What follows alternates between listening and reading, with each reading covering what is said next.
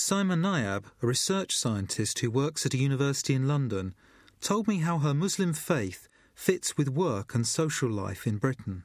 I have to pray during the day.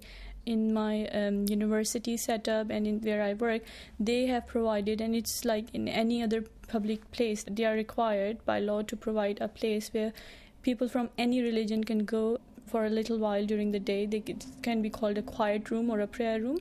And secondly is going to the pub. You know, it's part of the socializing in this society, which I don't mind. I mean, some of my colleagues, they said, okay, let's go to the cafe. And sometimes I would say that, why don't you guys go, and I would stay in the library, or I have something else. And it's not a problem. So, I don't see any point why you can't be integrating in this society. If you are confident about your identity, people would generally respect you for that.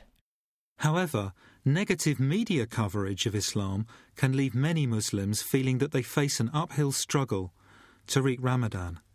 The media coverage is mainly negative. Perception that you are creating something which is the otherness towards which the society is defining itself. So it's a vicious circle. Because you are dealing with this, you really isolate yourself, withdraw into yourself, while you have to do exactly the opposite. Reach out, speak, be present, be visible.